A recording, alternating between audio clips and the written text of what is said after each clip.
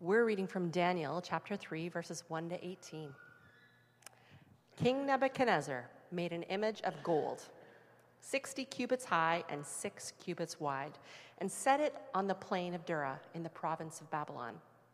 He then summoned the satraps, prefects, governors, advisors, treasurers, judges, magistrates, and all the provincial officials to come to the dedication of the image he had set up.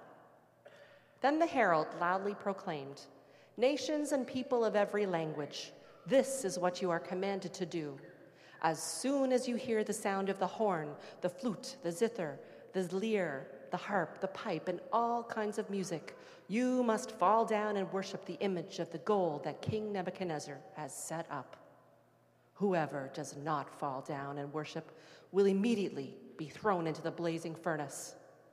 Therefore, as soon as they heard the sound of music, all the nations and people of every language fell down and worshiped the image of gold that King Nebuchadnezzar had set up.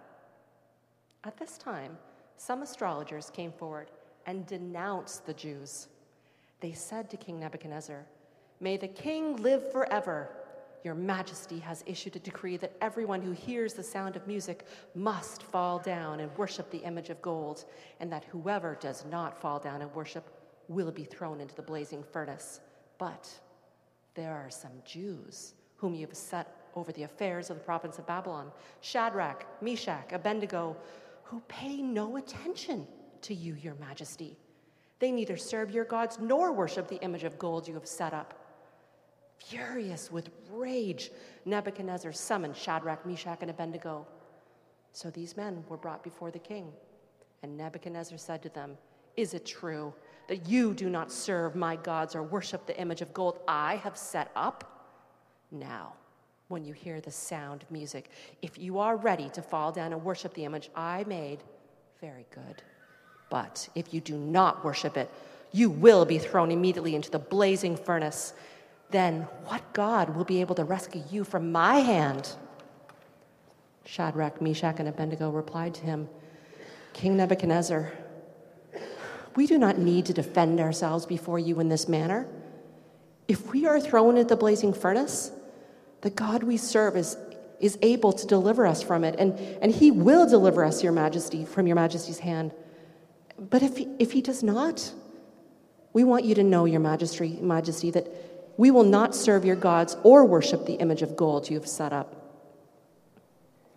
Now to Luke, chapter 6, 27 to 28. "But to you who are listening, I say, love your enemies. Love them. Do good to those who hate you. Do good. Bless those who curse you. Bless them. And pray for those who mistreat you."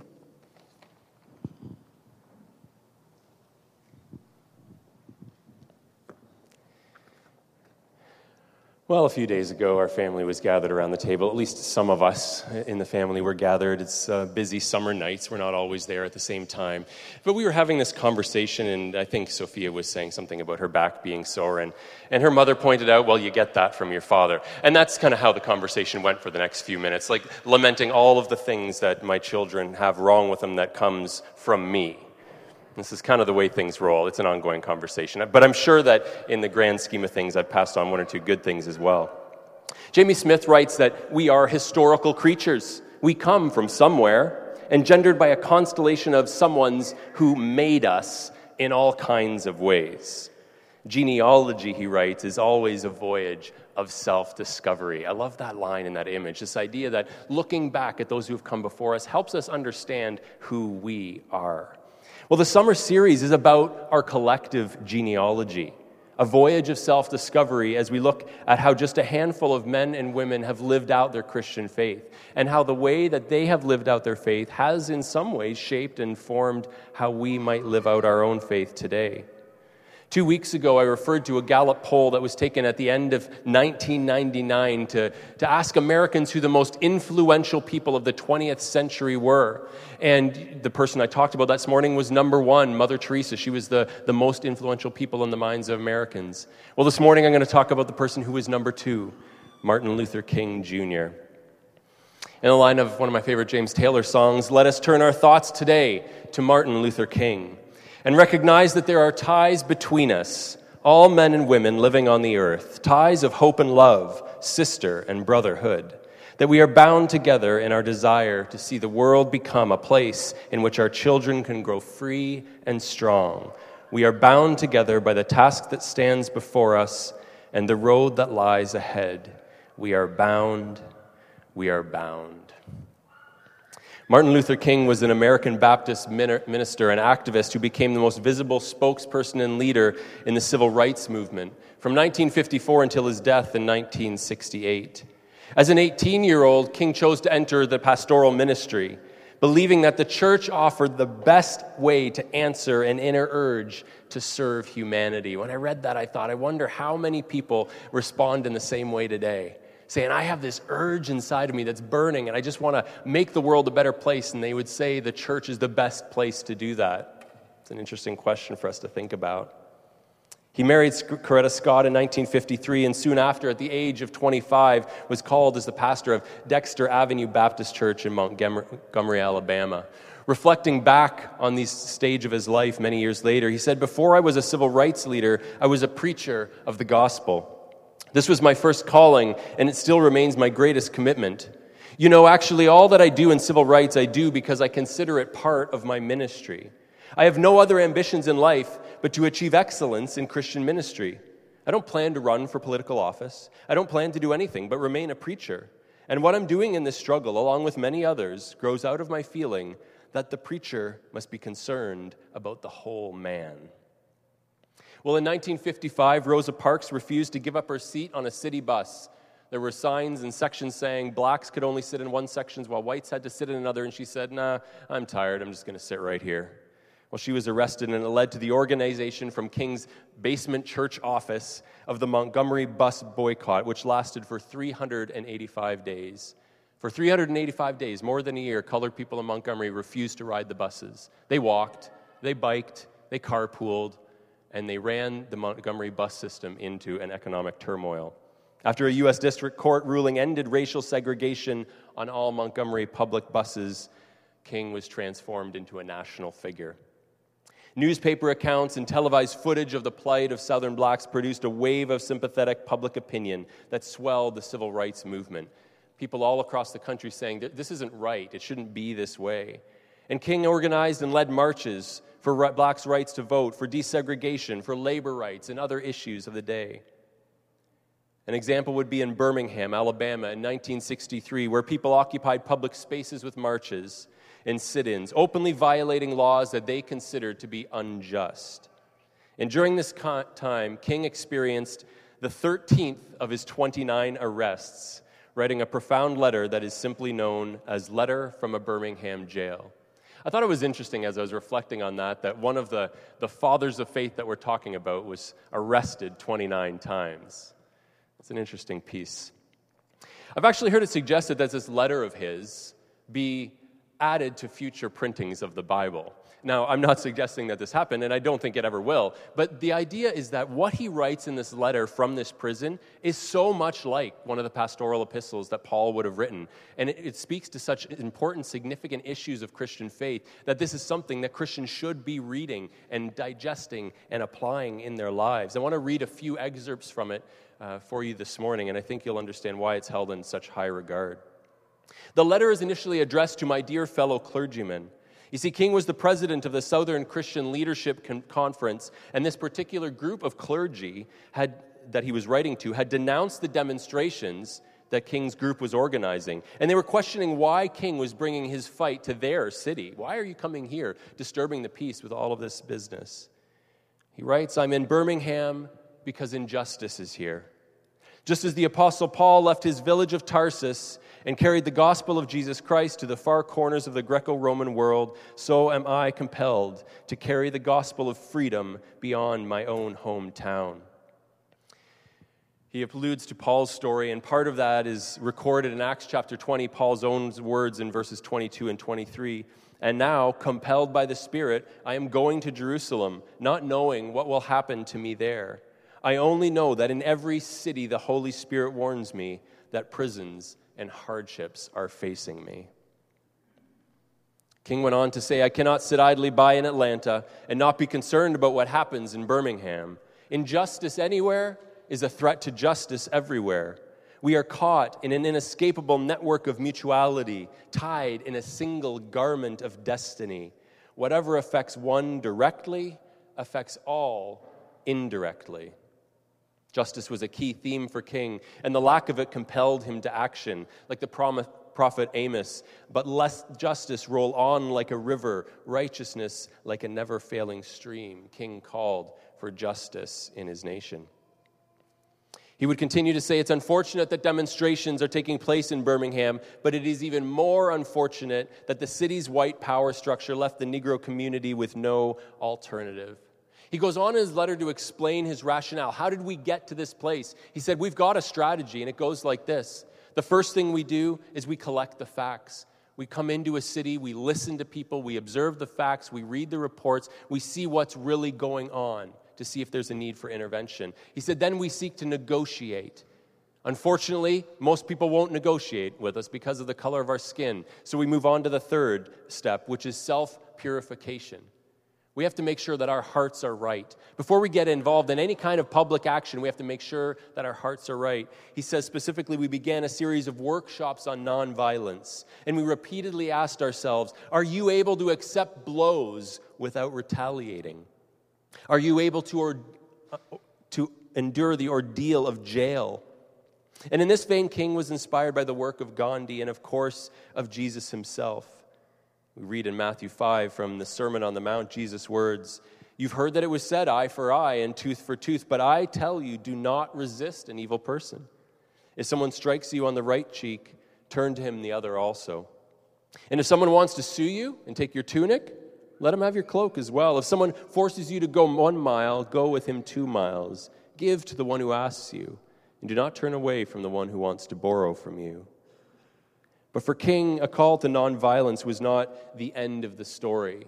If there was nothing to be gained by negotiation, on the other side of this self-purification, of this heart check, they would be involved in direct action.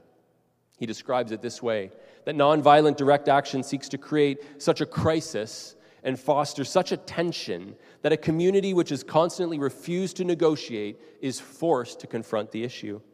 It seeks so to dramatize the issue that it can no longer be ignored.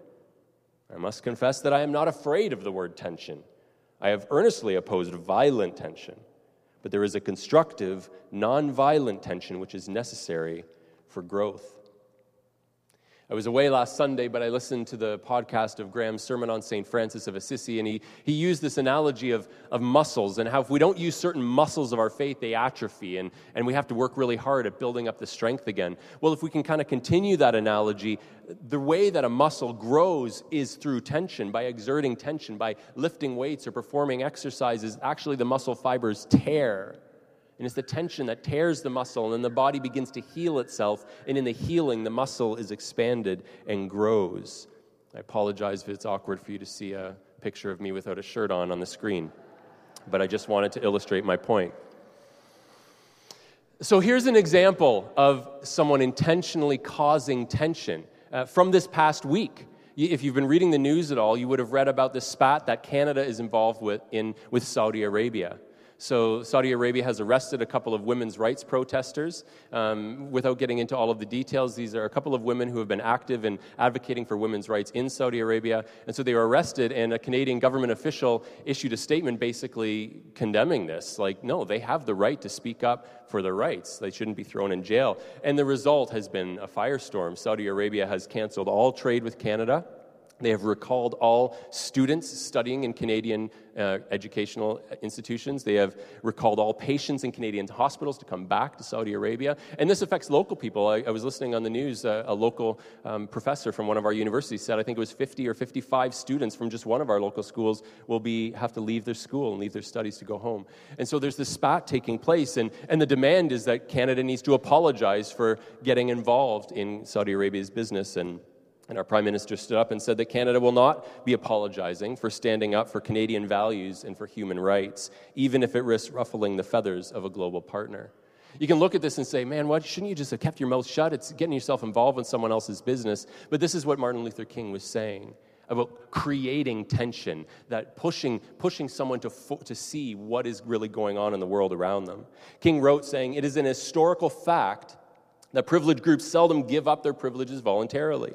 We know through painful experience that freedom is never voluntarily given by the oppressor. It must be demanded by the oppressed. He goes on to say, for years now I have heard the word wait. It rings in the ear of every Negro with piercing familiarity. This wait has almost always meant never. We must come to see with one of our distinguished jurists that justice too long delayed is justice denied. So one of our readings this morning comes from the words of Jesus in Luke 6, directed to those of you who are listening. To those of you who are listening, I say, love your enemies. Do good to those who hate you. Bless those who curse you. Pray for those who mistreat you. This short verse packed with calls to action, to love, do good, bless, pray for,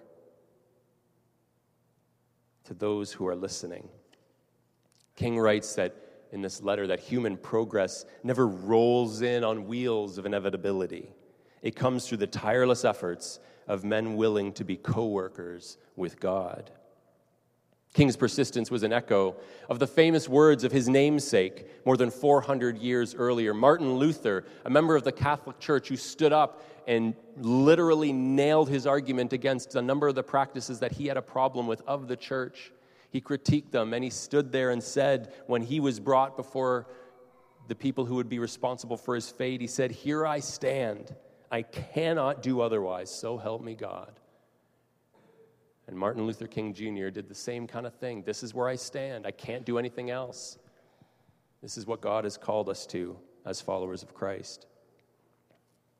Now, in our reading from Daniel 3, we find 3 young men who were literally unwilling to bend a knee to the powers that be. King Nebuchadnezzar invites all of the people of influence in the surrounding areas. He was a very powerful king at that point in world history. And he has everyone bow before this giant statue. Now, if we were like a really edgy church, or let's just say a church with a lot of money that we didn't know what to do with, we could have done what this church in Australia did, which is have a custom-made, life-size replica statue of this statue of King Nebuchadnezzar's made, and that would have been a way to promote what we're doing here this morning. But we didn't spend our money on that. But so this is like a life-size version of that statue. And so everyone from the entire land, including all of the leaders, the political leaders, the military leaders, everyone had to come, and they had to bow down and worship in front of this statue.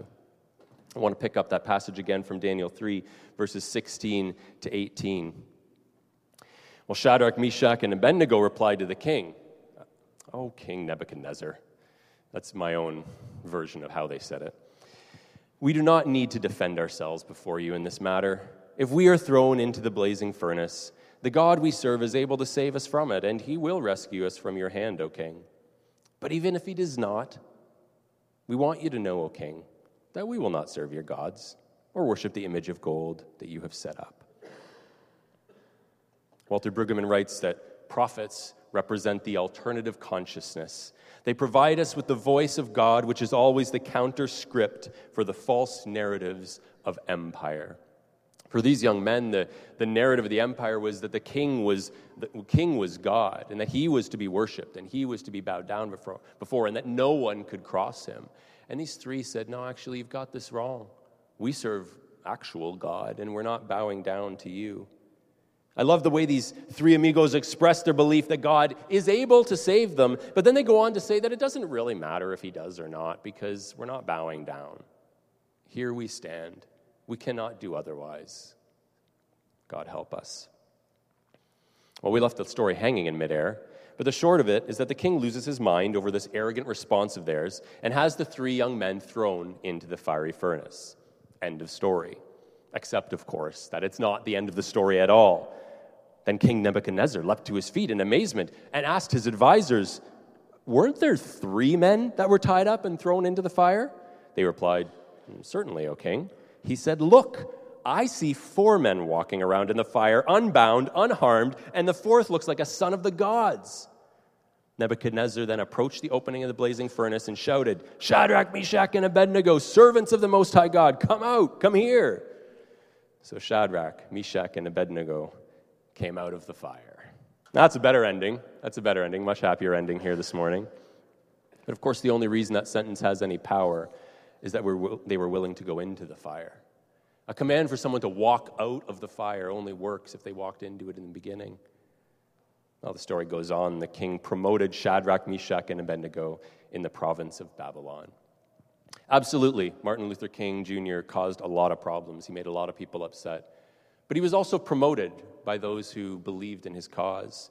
In 1964, he received the Nobel Peace Prize for combating racial inequality through nonviolent resistance. He considered the winning of this prize a commission to work harder than I had ever worked before for the brotherhood of man.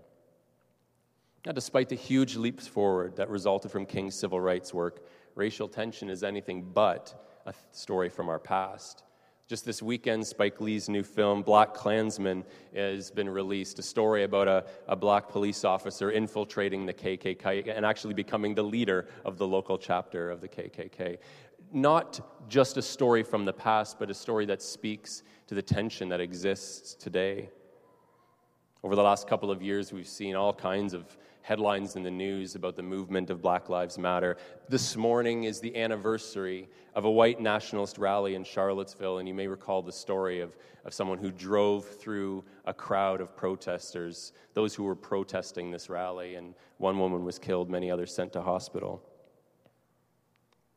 And so we hear about these things, and we see it happening in the world around us. King reflects, in 1957, when a group of us formed the Southern Christian Leadership Conference, we chose as our motto to save the soul of America. We were convinced that we could not limit our vision to certain rights for black people, but instead affirmed the conviction that America would never be free or safe from itself until the descendants of its slaves were loosed completely from the shackles they still wear. It's such an interesting observation that it wasn't just a racial group that needed to be set free, but it was the entire nation. Because the people who enslaved people were slaves themselves for doing that. And so their vision was bigger than just a certain rights for a certain group of people. Now, I'm no protester, and in a sense, we have to be honest to admit that the issues around race are much stronger and much more tense with our neighbors to the south. But I still, over the past couple of years, have sought to learn from the experience of others, sitting down and talking with people face to face, reading books, listening to podcasts, reading articles, trying to wrap my head around the issues that are at the heart of the tension and the anger and the hatred that's going on in our world. King wrote, "I'm grateful to God that through the influence of the Negro Church, the way of nonviolence became an integral part of our struggle." And so there's no doubt that the churches of his day had significant influence on King's work. But it's equally true to say that they missed countless opportunities along the way. "I must honestly reiterate," he says, "that I have been disappointed with the church. I do not say this as one of those negative critics who can always find something wrong with the church. I say this as a minister of the gospel who loves the church, who is nurtured in its bosom, who has been sustained by its spiritual blessings, and who will remain true to it as long as the cord of life shall lengthen." So he gave thanks for the way that the church got alongside him, but he also critiqued it and said there are so many people who remain silent, and it's not okay. So there's a couple of good questions for us to ask. We'll do this as we sit around our tables in a bit.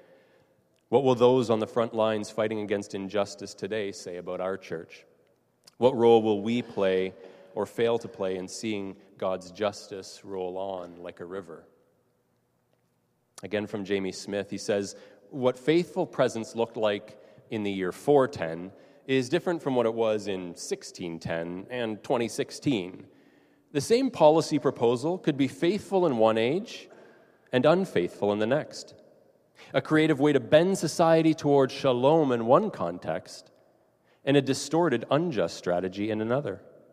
This is why sophisticated Christian cultural analysis and social engagement must be rooted in a deeply historical posture, a sense of our embeddedness in time, and a healthy attention to the specifics of the moment in which we find ourselves. This series is an exercise in looking back, rooting ourselves in our history. But we're doing this so we can learn how to rise to the challenge of our own cultural moment. Let's take a moment and look at a clip that will certainly be familiar to most of you.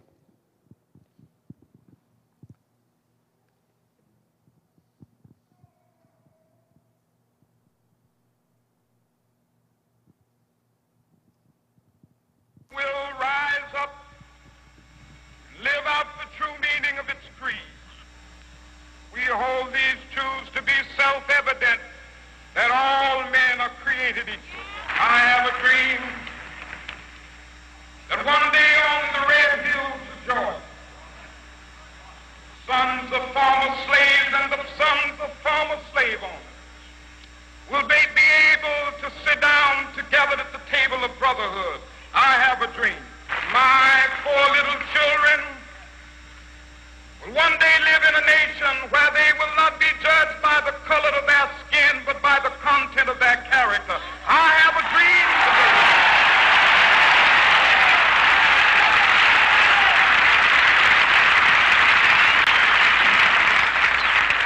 I have a dream that one day every valley shall be exalted. Every hill and mountain shall be made low, the rough places will be made plain, and the crooked places will be made straight, and the glory of the Lord shall be revealed, and all flesh shall see it together.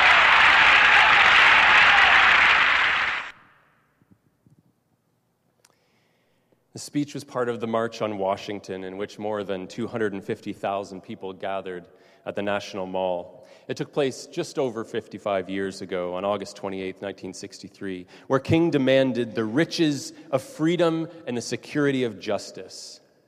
When we allow freedom to ring, he said, when we let it ring from every village and every hamlet, from every state and every city, we will be able to speed up that day when all of God's children, black men and white men, Jews and Gentiles, Protestants and Catholics, will be able to join hands and sing in the words of the old Negro spiritual, free at last, thank God Almighty, we are free at last.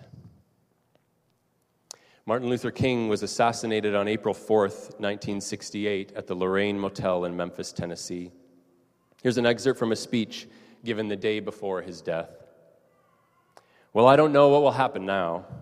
We've got some difficult days ahead, but it doesn't matter with me now, because I've been to the mountaintop, and I don't mind. Like anybody, I would like to live a long life. Longevity has its place, but I'm not concerned about that now. I just want to do God's will. And He's allowed me to go up to the mountain, and I've looked over, and I've seen the promised land. I may not get there with you, but I want you to know tonight that we as a people will get to the promised land. So I'm happy tonight. I'm not worried about anything. I'm not fearing any man. Mine eyes have seen the glory of the coming of the Lord. Just days after King's assassination, Congress passed the Civil Rights Act of 1968. Just a couple of months before his assassination, at the Ebenezer Baptist Church, and speaking about how he wished to be remembered after his death, King shared these words. And I'll close with this before we lead into a time of communion. I'd like somebody to mention on that day that Martin Luther King Jr. tried to give his life serving others. I'd like for somebody to say that day that Martin Luther King Jr. tried to love somebody. I want you to say that day that I tried to be right on the war question. I want you to be able to say that day that I did try to feed the hungry.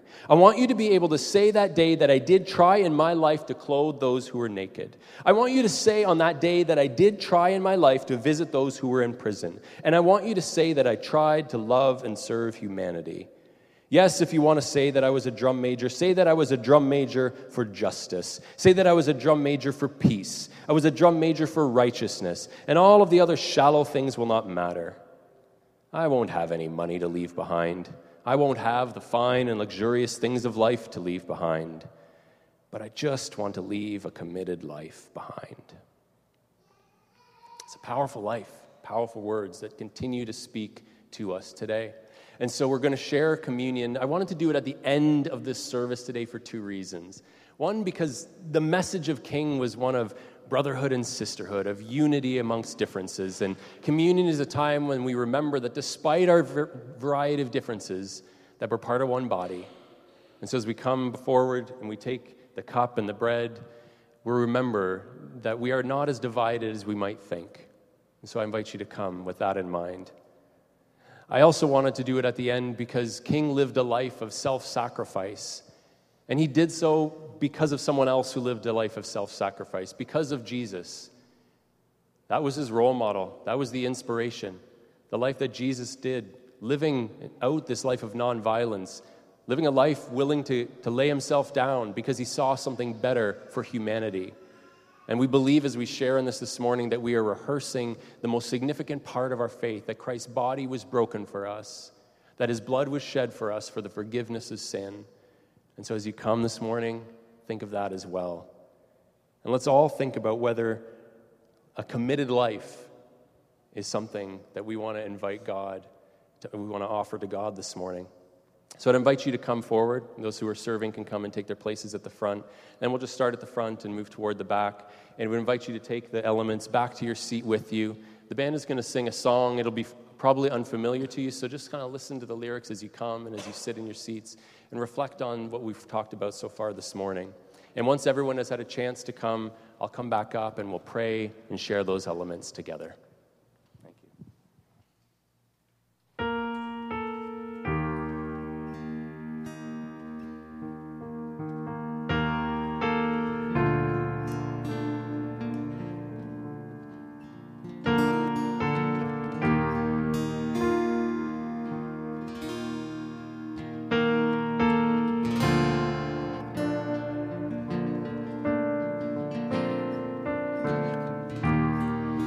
Walking around these walls, I thought by now they'd fall, but you have never failed me yet.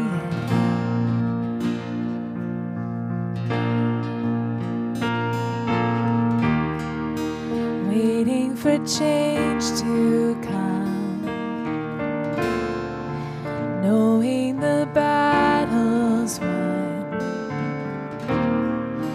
for you have never failed me yet.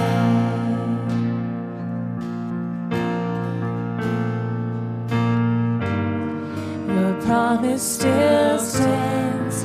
Great is your faithfulness, your faithfulness.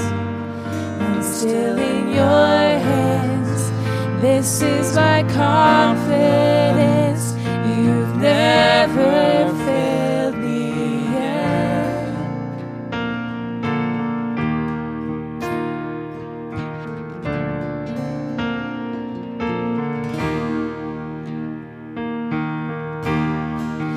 I know the night won't last. Your word will come to pass. My heart will sing your praise again.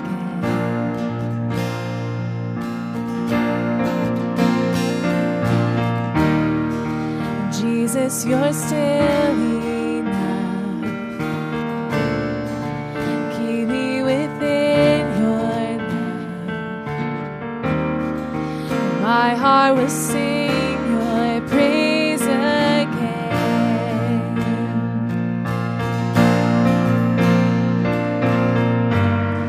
Your promise still stands. Great is your faithfulness, your faithfulness.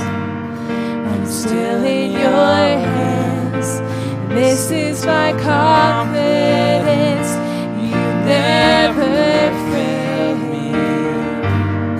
Your promise still stands. Great is your faithfulness, your faithfulness. I'm still in your hands. This is my confidence. You've never failed me. I've seen you move the mountains.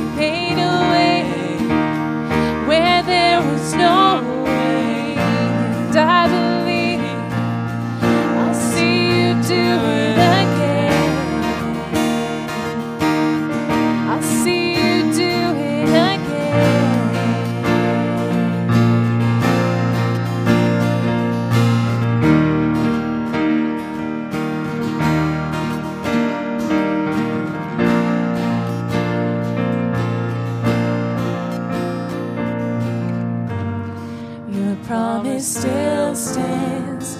Great is your faithfulness, your faithfulness. I'm still in your hands. This is my confidence. You never failed me yet.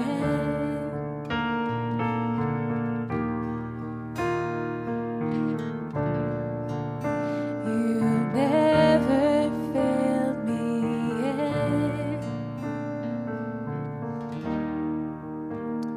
As we hold these elements here, we're kind of doing what we've been doing all summer long, which is reflecting on something that has happened in the past, reflecting on the way that someone has lived out their faith. And as I said earlier this morning, we don't do this just to learn some history. We do it to help shape and form how we live today. And so we're doing this with the greatest story of all and the greatest challenge of all. We remember that Christ's body was broken for us, and it's a call for us to be willing to break our own bodies, to live that committed life, to walk into that fiery furnace, trusting that God will prevent us from going there, and even if He doesn't, we're walking anyway. So with thanksgiving, let's share in this bread, remembering that Christ's body was broken for us.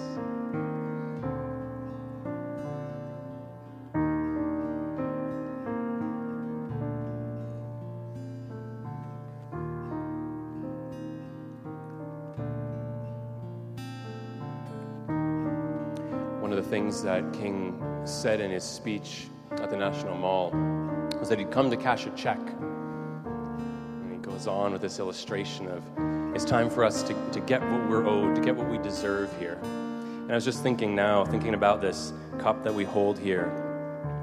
Jesus wrote a check. He said, "This cup is the new covenant in my blood." And he said, "This is what you get on the other side of it. Forgiveness."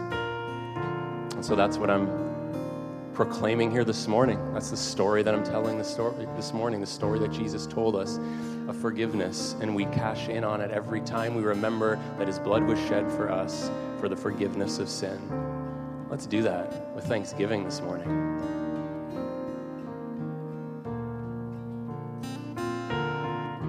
Lord, we have so much to be grateful for, so much to be thankful for your body and blood shed for us, for the bodies and blood that has been shed down all through these years, literally and figuratively, as men and women of faith have followed you in their own day and their own time. And God, it's a call to us and an invitation for us to do the same. So I pray that we would leave this place with a fire in our hearts and a desire to be that kind of change in our own world. As we gather around tables, use us to challenge and sharpen one another by faith. And help us to be the kind of church that comes alongside people who are doing your work in this world. Help us to be a community that does your work in this world. And we would get to see at least a taste of the vision that the prophets had, the vision that Jesus has, the vision that your church has always had of your kingdom breaking into this world. And thanks for all of this, and make ourselves available for your service in Christ's name. Amen. So we will invite you, as we do each week, to make your way through the lobby and into the gym. We have tables set up. I've written some questions on this morning's theme. I invite you to dive in on that conversation. We'll do that until the top of the hour, when we'll formally dismiss our time. For those who are looking for some prayer, the first couple of pews will be set aside for that for the next little while. And for those who want to join me for that conversation upstairs, I'll be heading there now.